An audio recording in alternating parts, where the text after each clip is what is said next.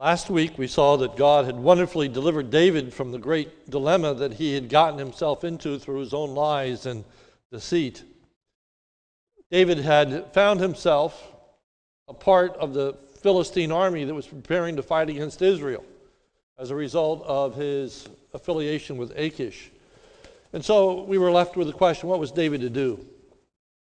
But in the grace of God, the Philistine leaders merely sent David home. Despite David's lies and treachery, he came out smelling like a rose. David's treachery was not discovered. David's lack of trust in God did not result in his death or even his capture. David is spared the moral dilemma whether to fight against Israel or not.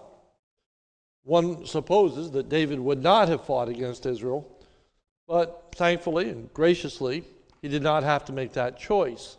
Instead, David is free to return home. Well, that's where the story ended. And one might think that there are no consequences to sin, no consequences to disobedience.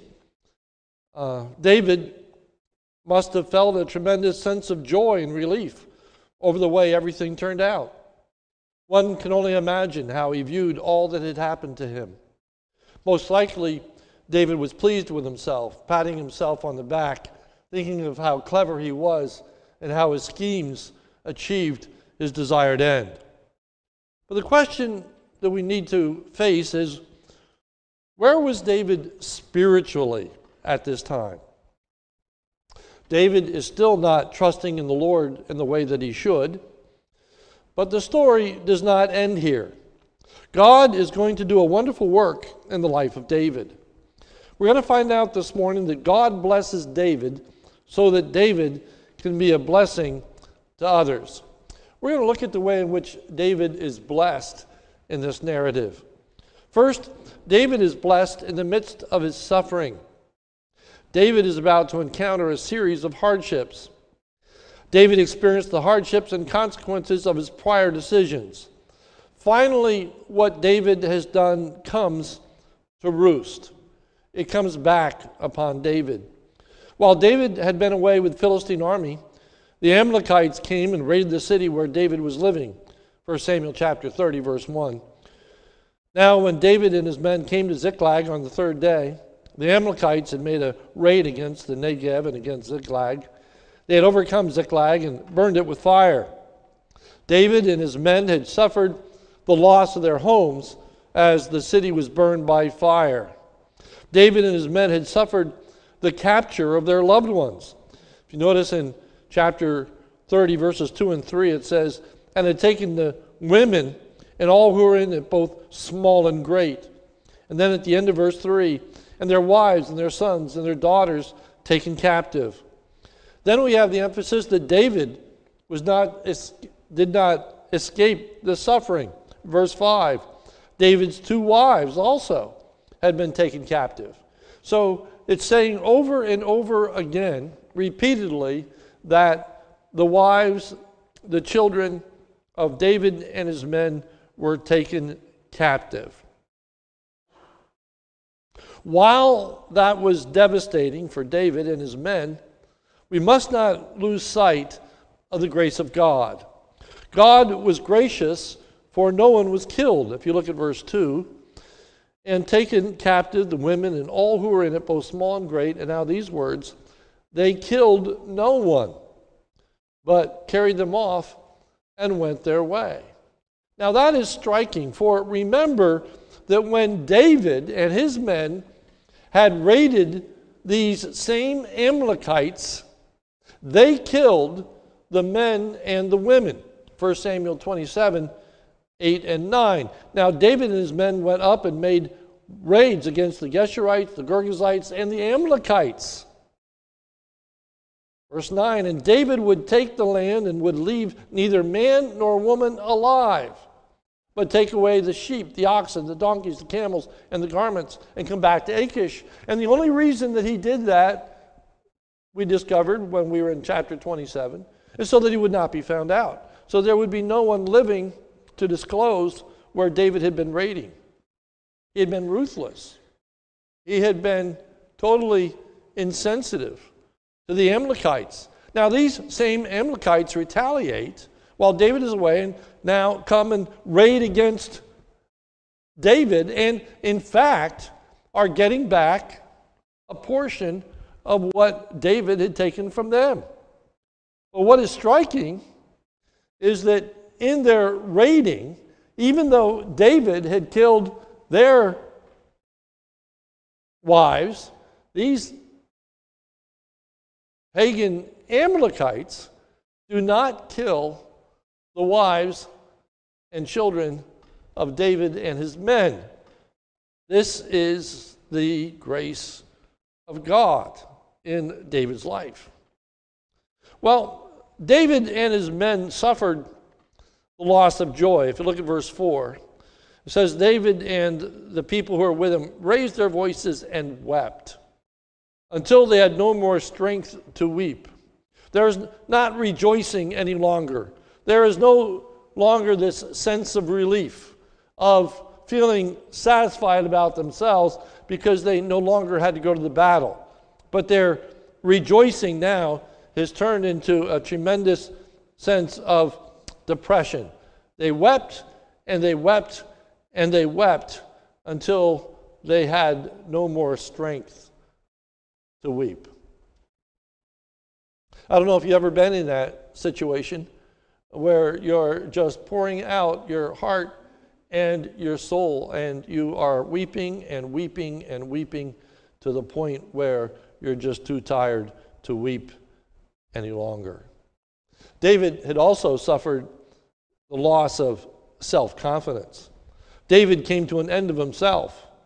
No plan, no scheme, no way out. In verse 8, it says David was greatly distressed.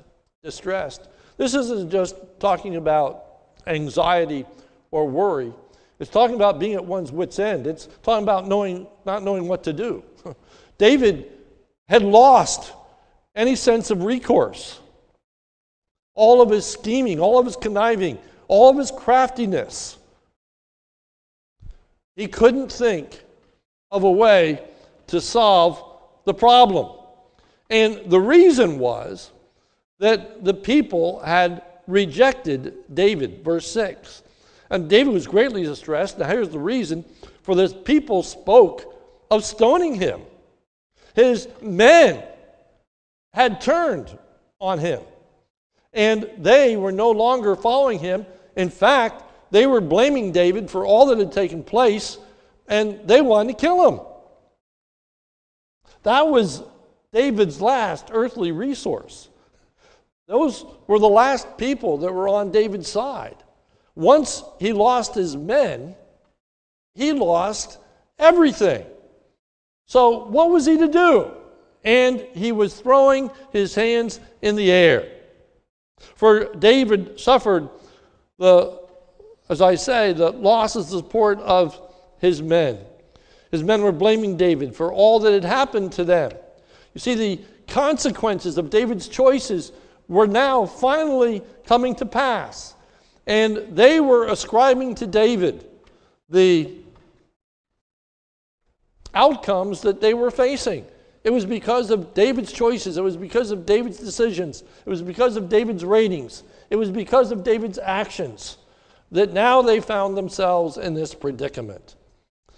David is bearing the weight of all the decisions that he had made. Well, as a result of all of that suffering, all that hardship, and most importantly, coming to wit's end, in which he had no cunning, no craftiness, no scheme to get himself out of this, when he came to the place where he came to an end of himself, then he turned to the Lord. Verse 6. And David was greatly distressed, for the people spoke of stoning him, because all the people were bitter in soul, each for his sons and daughters. But David strengthened himself in the Lord his God. David strengthened himself in the Lord his God. We should not lose sight of the contrast between verse 4 and verse 6. Now notice verse 4 once again. Then David and the people who were with him raised their voices, and they wept until they had no more strength. They wept until they couldn't weep any longer. They were exhausted, tired, and weary, and they no longer had strength. But now, God gives David the strength to go on. End of verse 6. But David strengthened himself in the Lord his God. This was David's refuge. This was David's encouragement. This is how David mustered up the strength and the will to go on. It wasn't simply his own resilience. It isn't that he was such a different strength and courage than that of his men. What distinguished David now is that David is going to turn to the Lord. And the Lord is going to be his refuge. The Lord is going to be his high tower. The Lord is going to be his rock. The Lord is going to be the one that David runs to. And so he is strengthened in God. So God brings David back to himself through the difficulties that came into his life. We must remember that it was the difficulties of life that brought an estrangement from God in the first place. Back in 1 Samuel chapter 27, when David had made that erroneous decision to go to the land of Gath, to Achish, in order for refuge, it was because he had failed to trust in the Lord. In 1 Samuel 27:1, David said in his heart, "Now I shall perish one day by the hand of Saul. There is nothing better for me than that I should escape to the land of the Philistines. Then Saul will despair of seeking me any longer within the borders of Israel, and I shall escape out of his hand." So David's fear of Saul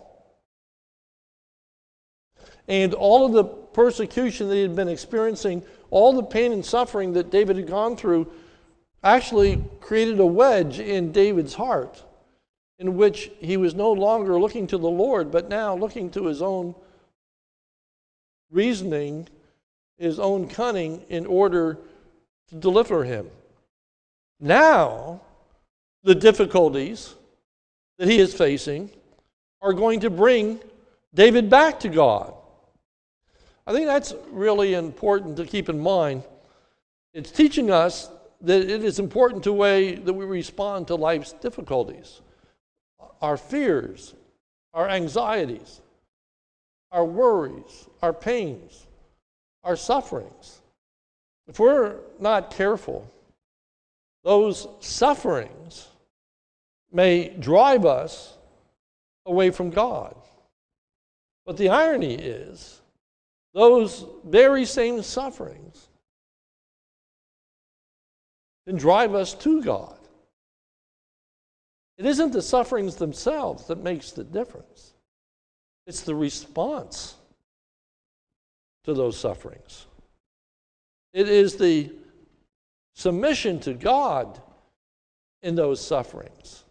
It's turning to God to strengthen us, to enable us to endure the sufferings, to stand strong in our allegiance to the Lord Jesus Christ. So in times of struggle, in times of hardship, in times of suffering, we need to turn to the Lord in our suffering. The Apostle Paul said, "I know both how to be abased and how to abound. I know how to be hungry and I know how to suffer need. I can do all things through Christ who strengthens me." Paul had learned to seek God's strength in the midst of his difficulties. David was blessed to learn that truth. Secondly, David is blessed through the Lord's guidance. Now, David no longer is going to simply act upon his own initiative.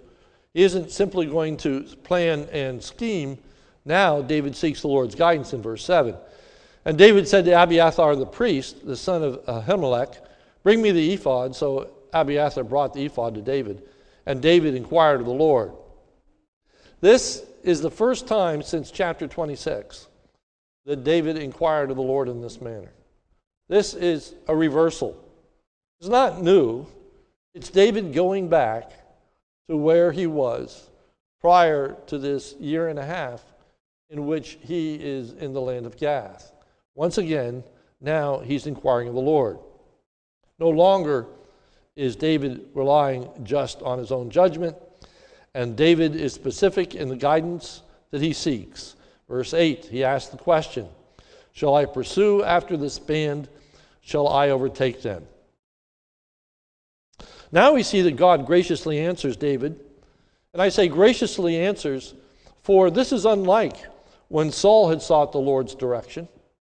Remember in chapter 28, verse 6, that Saul had inquired of the Lord, same word, but God refused to answer Saul.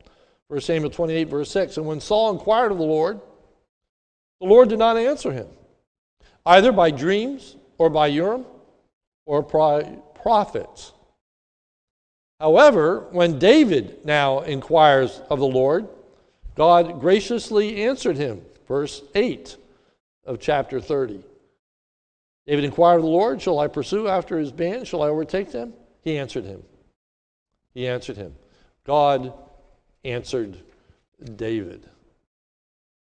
God was gracious. God forgave.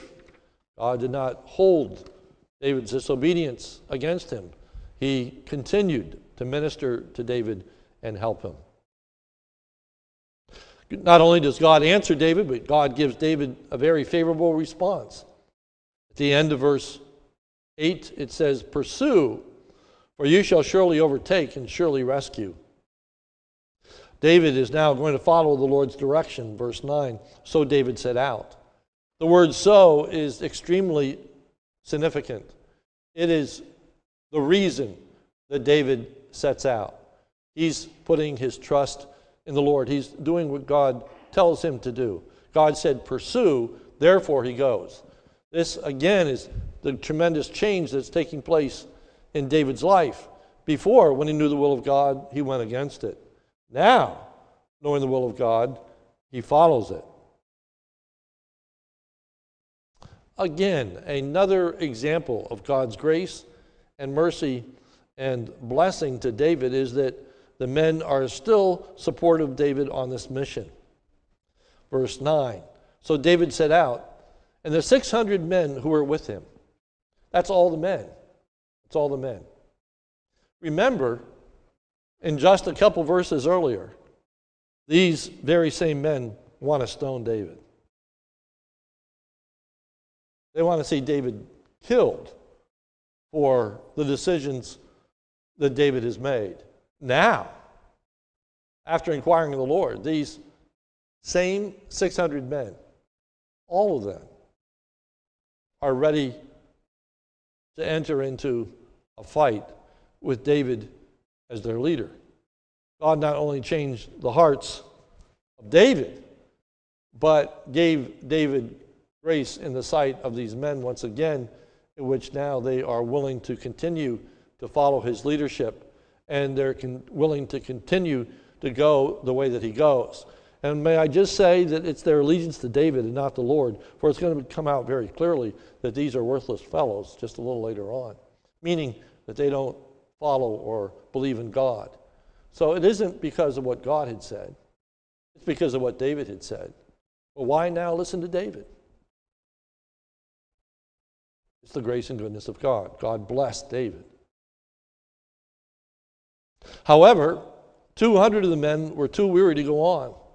Remember how weakened they were from all that they had happened to them. Verse 10. But David pursued and had 400 men. 200 stayed behind, who were too exhausted to cross the brook Bezor. Too exhausted. We're not to think that this was an incredible journey that they were on. These were strong men. These were men that were used to fighting. These were men that were used to trumping up and down through a very difficult terrain. They were exhausted, but they weren't exhausted because of the battle. They are exhausted because these are people that had been too tired even to weep. These are emotionally exhausted and drained men. They just couldn't fight. And it shows us how debilitating grief and sorrow and heartache can be. How you can't just sometimes muster the strength to go on. They had a great deal of incentive to want to go to battle, but they were simply too exhausted. And it's important that we recognize when we read the scriptures that God gives us a divine interpretation of what is taking place.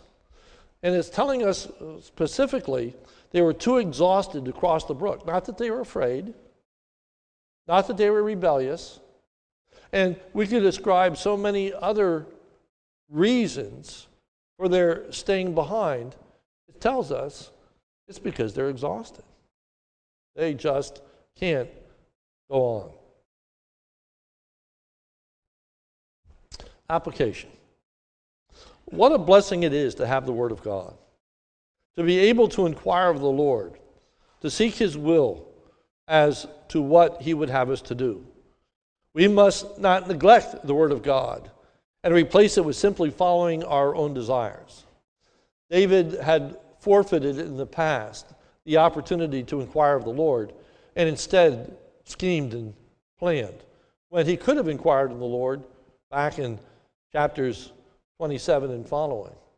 We need to be careful that we don't avoid the tremendous privilege which is ours to avail ourselves of God's wisdom given to us in His Word.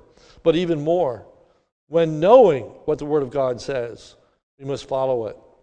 David wasn't ignorant of God's will and desire when he went to the land of the Philistines. David knew that he should have stayed in the land of Judah.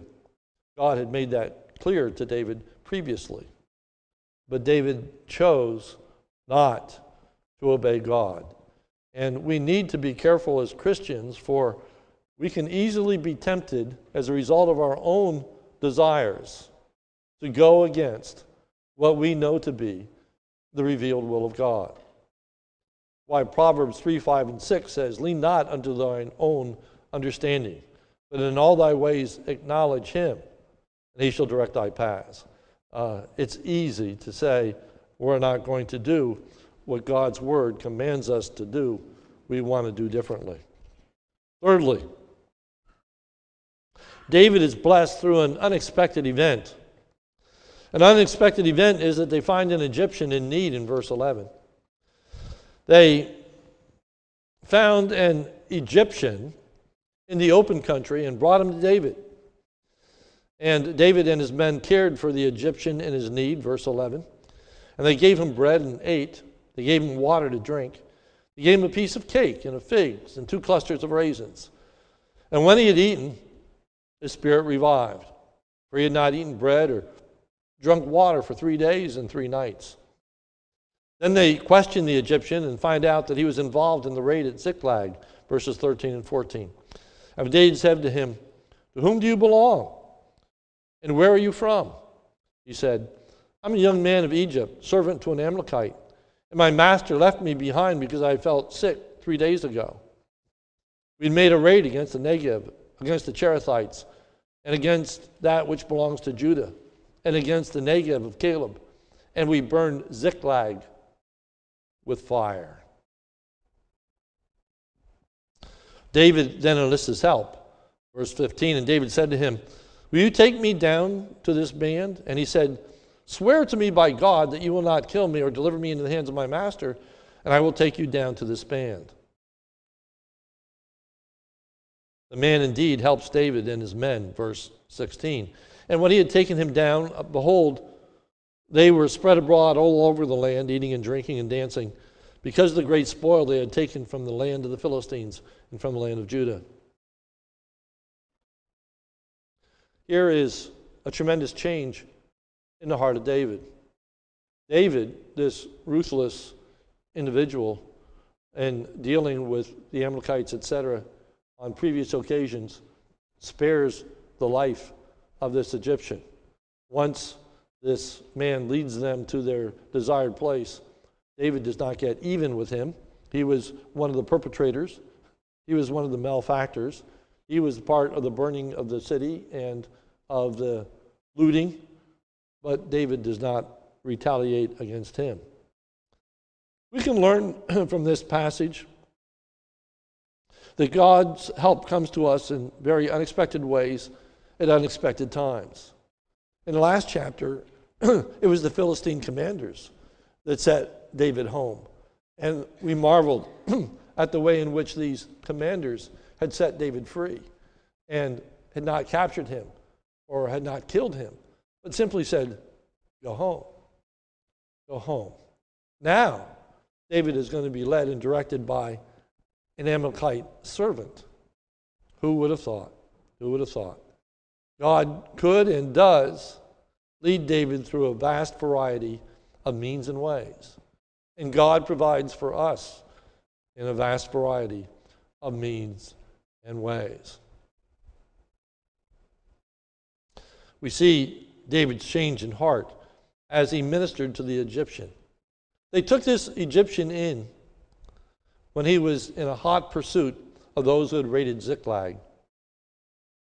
Nevertheless, they stopped to help this Egyptian without knowing that he had any information to offer, without knowing that he could help them in their pursuit. But nonetheless, even though David is in hot pursuit, because he sees a person in need, they stop and they choose to minister to him. We see that as a beginning of the change of heart of David, and we also see the blessings that are associated with that change in heart. For God is going to use this in a way that David could not have known initially. Fourth, David is blessed with a great victory, verse 17. And David struck them down from twilight until the evening of the next day. And not a man of them escaped, except 400 young men who mounted camels and fled. Everything that was taken was recovered, verses 18 and 19. David recovered all that the Amalekites had taken. And David rescued his 2 wives. Nothing was missing, whether small or great, sons or daughters, spoil, or anything that had been taken. David brought back all. Everything had been recovered. God's grace. In addition, David acquired more than what was lost at Ziklag, verse 20. David also captured all the flocks and herds, and the people drove the livestock before them and said, this is David's spoil. These flocks and herds, remember, there's a list of places where these Amalekites had raided, including places in Judah. So when David comes upon this encampment, there is this huge resource. There's all this cattle and sheep and other livestock that are gathered there that didn't come from Ziklag. And so when David captures it, he captures it all. He captures it all. Everything that these Amalekites had taken from others. So David's spoil greatly increases. God completely restored David all that he lost and more. So God certainly had blessed David. This time, not despite David's faithfulness, but this time in keeping with David's faithfulness. This time, David was doing what God would have him to do. Fifthly, David shares the blessings of the spoil with others. David realizes that he was blessed to be a blessing, verse 21. Then David came to the 200 men who had been too exhausted to follow David and who had been left at the brook Bezor. And they went to meet David and to meet the people who were with him. And when David came near to the people, he greeted them. The men who were with David wanted to deprive those who had not fought in the battle a portion of the spoil, verse 22. Then all the wicked and worthless fellows among the men who had gone with David said, Because they did not go with us, we will not give them any of the spoil that we have recovered, except that every man may lead away his wife and children and depart. So when they return on their way to Ziklag, they pick up the 200 men that were too exhausted to follow them into battle. And the 400 men that had gone to battle said, we'll let them have their wives and children, but that's it. They don't deserve to get back any of the other spoil that we've gotten. They don't deserve their possessions. They didn't earn it. We got it for them. It's ours. Well, David opposes the depriving others of the spoil, verse 23. David said, you shall not do so, my brothers. That was wrong.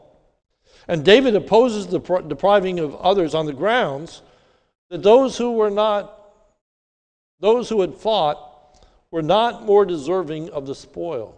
Now, this is a key thought. The men, these worthless fellows, thought that these 200 people weren't deserving of the spoil because they didn't fight. Ipso facto, the 400 thought, we deserve this. We went to battle. We did the hard work. This is ours to do with what we please. And we don't want to give any of it back to the rightful owners. You don't deserve it. David is going to challenge the notion of deservedness. And David is going to say, we don't deserve this. Just because we went to fight doesn't mean that now we can do with this spoil anything we want, that this is ours because of this great victory that he have wrought. And he says three things. First, in verse 23, David said, you shall not do so, my brothers, with that which the Lord has given us. So he says that the Lord has given us the spoil. This isn't spoil that we have taken. This is spoil that God has given to us. So there's no distinction between those that fought and those that didn't, for God has given it. Secondly, verse 23, he has preserved us. He has preserved us. They could have easily lost the battle. They could have easily been conquered. It is not their might and their strength that got them the victory over the Amalekites. It was God's saying to David, pursue them, and I'll give them into your hand. You will succeed. He says, he preserved us. And then thirdly, and given into our hand the band that came against us. So this all is coming from God. David is no longer taking credit for the things that God had enabled David to do. See, these are rather profound changes in the heart and mind of David, in which he is no longer trusting in himself, but trusting in God in very practical ways. Very practical ways. And this third one is that this isn't my cunning, this is my ingenuity, this isn't what we have done. This is what God did. God gave us an Egyptian to lead us to the right place. It was this Egyptian that enabled us to come upon this Amalekite force totally unexpected, by stealth, knowing exactly where they were, knowing exactly how they were encamped. God was behind this all. And David is finally giving the praise and the honor and glory to God, but not just in lip service, but in acknowledging that in God giving this to David and his men,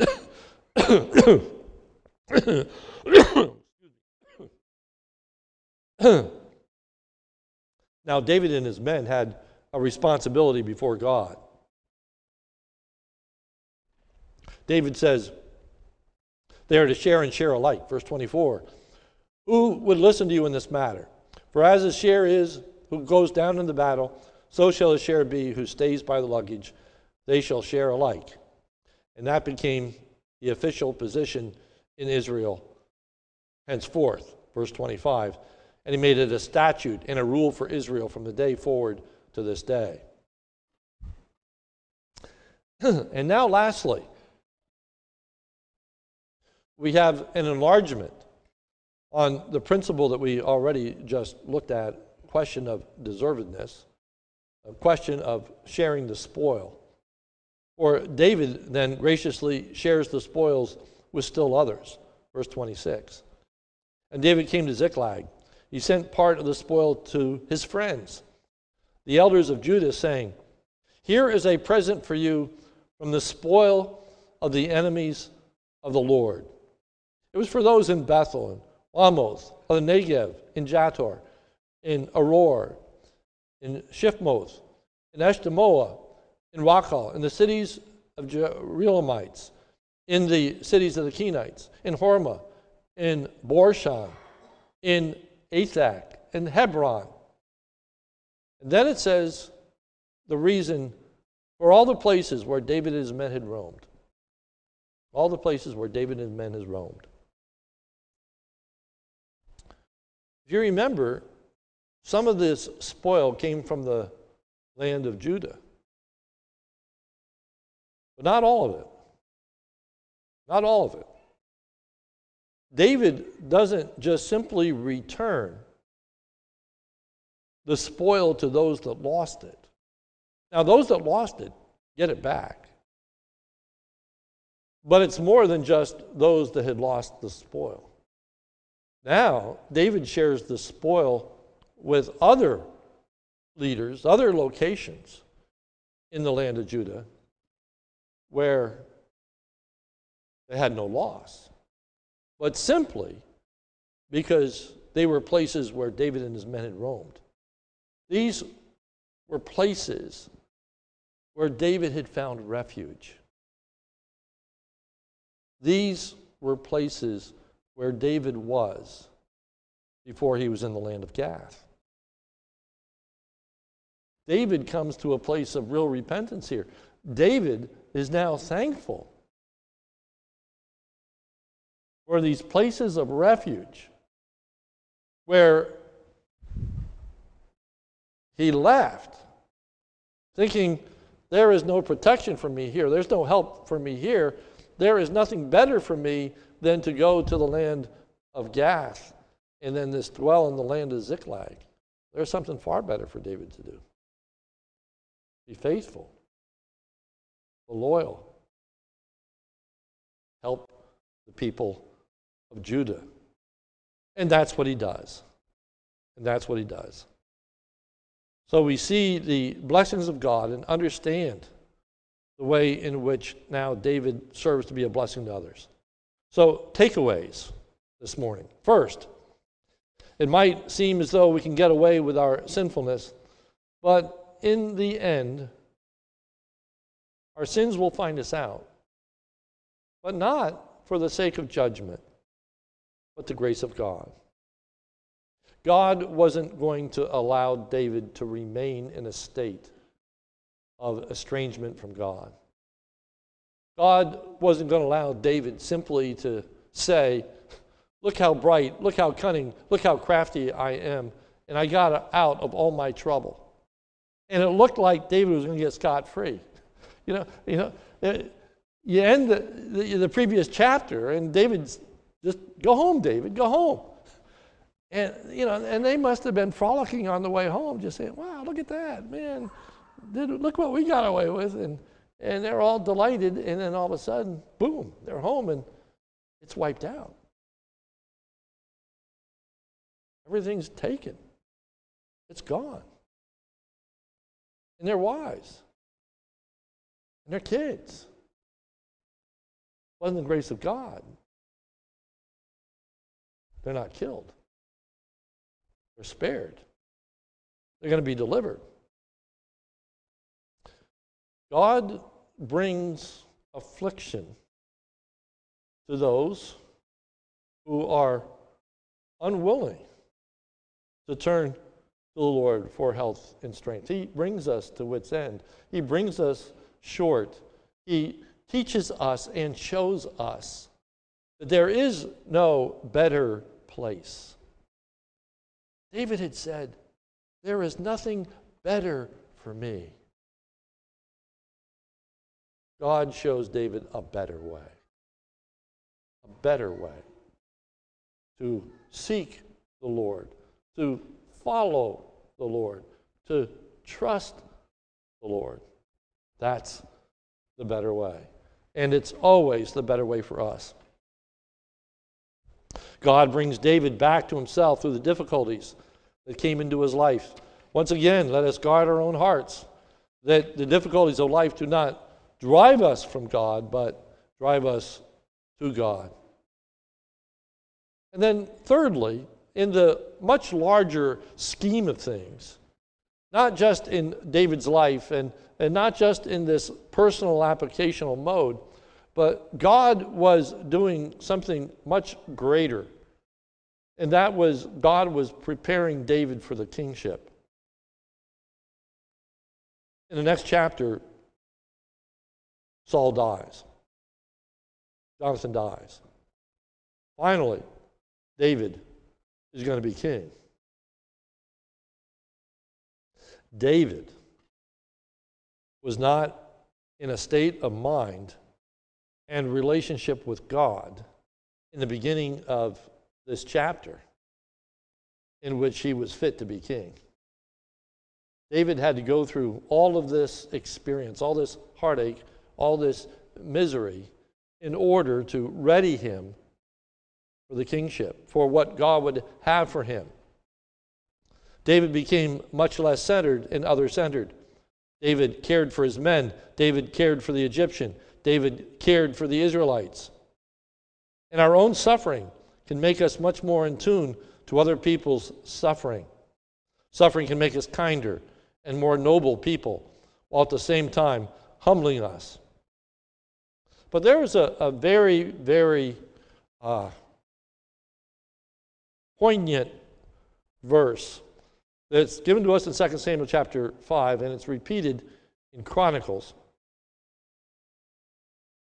And it is foundational to our understanding of David's perception of the kingship and his understanding of his role as king and his rule over God's kingdom. In 2 Samuel chapter 5, verse 12, it reads as follows. And David knew that the Lord had established him king over Israel. He was convinced of that. David knew that the Lord had established him king over Israel. This wasn't David's cunning. This wasn't David taking matters into his own hand. He had not killed Saul. He had done nothing. This was God's doing. God made David king over Israel. Important point number one. Important point number two. And he had exalted his kingdom for the sake of his people, Israel. Let me read that again. And that he had exalted his kingdom for the sake of his people, Israel. David knew that God had made him king. And secondly, he knew the reason. God had made him king for the sake of the people of Israel. God had made him a king to be a servant of the people, to be a blessing to the people. God had blessed David to be a blessing to others. We see the change in heart and mind in this chapter. We see the readiness of David not to just think about himself, but now to think about his actions and the ramifications for the glory of God and the people of God. David is ready to share the blessings of God as a way of blessing others. And that is true preparation for leadership. When we see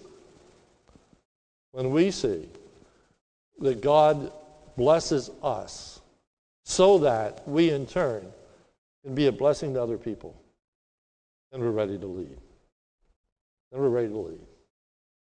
Then we're ready to do the work and will of God. Let's pray. Almighty God, help us today to bring honor and glory to you. We thank you for the many blessings that we enjoy, and I trust that we would use these blessings as a way of blessing others. Lord, I pray you guard our hearts and minds that we do not wander from you. And especially if there are difficulties and hardships that we are facing, may they not drive us away from you, but may they drive us to you. May we understand that when we may think that there's nothing better in life than to simply go our own way and do our own thing, may we understand that there's a far better way to live our lives. That is in submission to your will and to make decisions that are going to be a blessing to not only ourselves but to others. Lord, I pray that you would help us to be steadfast, immovable, always abounding in the work of the Lord, knowing that our labor is not in vain in the Lord.